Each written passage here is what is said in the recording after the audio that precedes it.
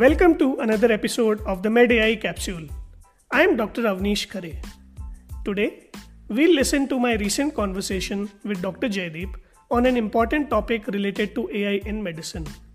Dr. Jaideep is a senior medical doctor who is presently working at the intersection of medicine and emerging technologies like artificial intelligence. So let's dive in. Hey Avneesh, back here once again, and today we are talking about the stakeholders in bringing technology to healthcare. And healthcare is the biggest industry as of now. It's going around 12 trillion, and a lot of people are investing into it. A lot of technologists are investing into healthcare. And there's been a huge interest among the tech community, be it software developers, be it hardware, and system developers, to get into the industry of healthcare, because it makes sense, right? I mean, it makes business sense, and it makes good sense to really make humanity better. But we're talking about the healthcare professional as one stakeholder, and we talked about that in the previous one.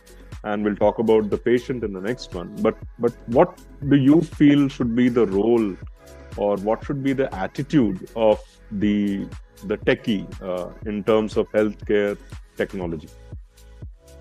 So, Dr. Jaideep, in the last a few years, we have seen a lot of developments happening in sectors other than healthcare. One of them is fintech.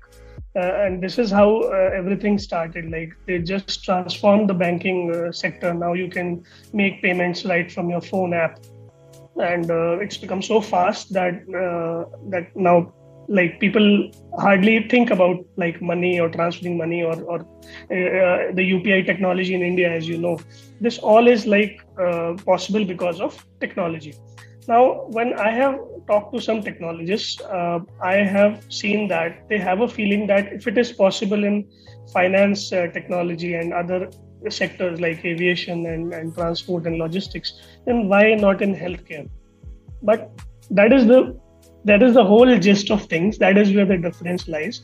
Healthcare is different. Healthcare has a different way of functioning than all other sectors. This has been historical because we have developed along the dictum of first do no harm. So that is why it is slow in adopting disruptive changes, and we make sure that it is safe for the patient and there's enough evidence before accepting anything. And this is what the technologists need to understand. That it is different. It is going to be a bit slow and a bit hard than other sectors because there are different stakeholders involved. As we are talking about the three primary stakeholders, but then there are multiple other stakeholders as well in the healthcare domain, starting right from insurance and the paramedic workers and all those things. They are also involved in healthcare.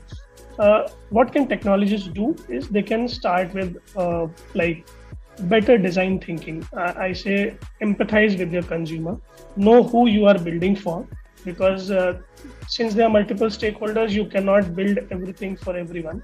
You need to be very specific in your solution that you are building, and for that you need to identify the problem very well. You can do that sitting in an AC room or in a chamber and just talking to people through surveys. But I would say that a better way to do it would be to go where the things are happening. In Japanese, there is a word for this which is called gemba. So I always say that go to the gemba. Maybe shadow a primary physician if you are developing a tool for them. Maybe shadow a patient if you are trying to solve a problem for them. Just try to be around them and walk in their shoes and try to see what problems actually they are facing. Because what happens is we develop a very nice tool. It's very good on the drawing board. It's perfect thing, or everything has been taken care of. And the first day that you apply it on ground, and it falls like a pack of cards. Yes. This we have seen before in a lot of tools.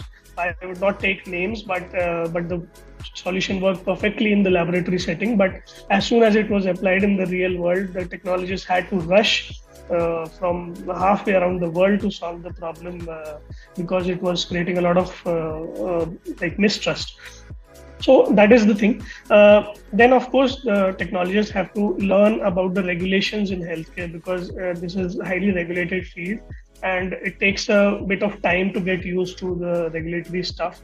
Because you might get a question that why this thing is being asked to me, or why this regulation is happening. But there's a reason to that, because maybe something has happened in past which has led to that regulation being found. So educate yourself about regulations, shadow the user, empathize with them, do design thinking, go to the Gemba. I think these are the things which come to my mind, how technologists can ensure that there's a like ethical and a fast transformation of healthcare in terms of digital technologies.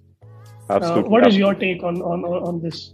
Yeah, I mean, I'll go ahead and make a bit radical statement, right? So, I mean, we as doctors, when we finish medical school and we take the Hippocrates oath, and in whatever form that is there right now, and I think anybody who is involved in patient care ultimately, or in healthcare, they should all take their own version of the Hippocratic oath. And first, do no harm is something which people really need to understand, and that element of empathy which comes by spending about 3-4 years with patients day in and day out, which the kind of exposure that you get as a medical professional, and the bioethical considerations that are ingrained, whether in a structured fashion or in an intangible method.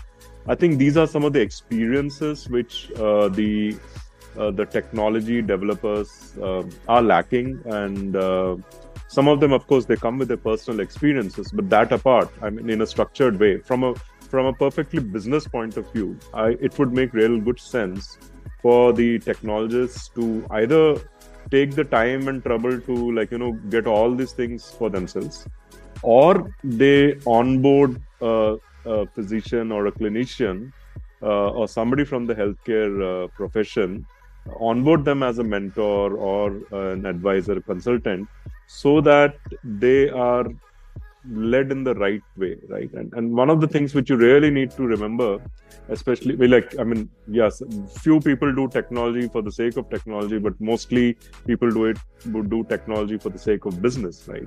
And you must remember that the turnaround time in healthcare is way wider than anything else, right? So you might have an idea. By the time it gets a regulatory approval, by the time it gets a clinical approval, by the time people start endorsing stuff, it takes a very, very long time. And if you're patient, you're going to reap the benefits. If you wait, if you are impatient and you say, no, it must work something like, mobile telephone or aeroplane logistics, it's really not going to work. So walk along. I would say to the technologists listening to this, find somebody to walk along with, pay them some money, and then get the good insights, because there's a lot that needs to be done, and the tech community has a great responsibility. With great power comes great responsibility, and the tech community has to take up this responsibility of providing help and support to the medical community in bringing the best of care to our patients. So once again, thank you, Avneesh, and we'll see you in the next one. Thank you.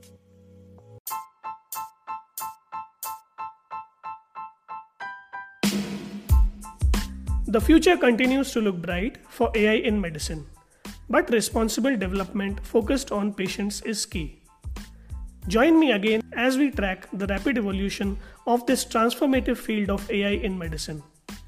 Do not forget to subscribe to my Substack to stay updated. The link is in the description. This is your host for the MedAI Capsule, Dr. Avneesh Khare, signing off.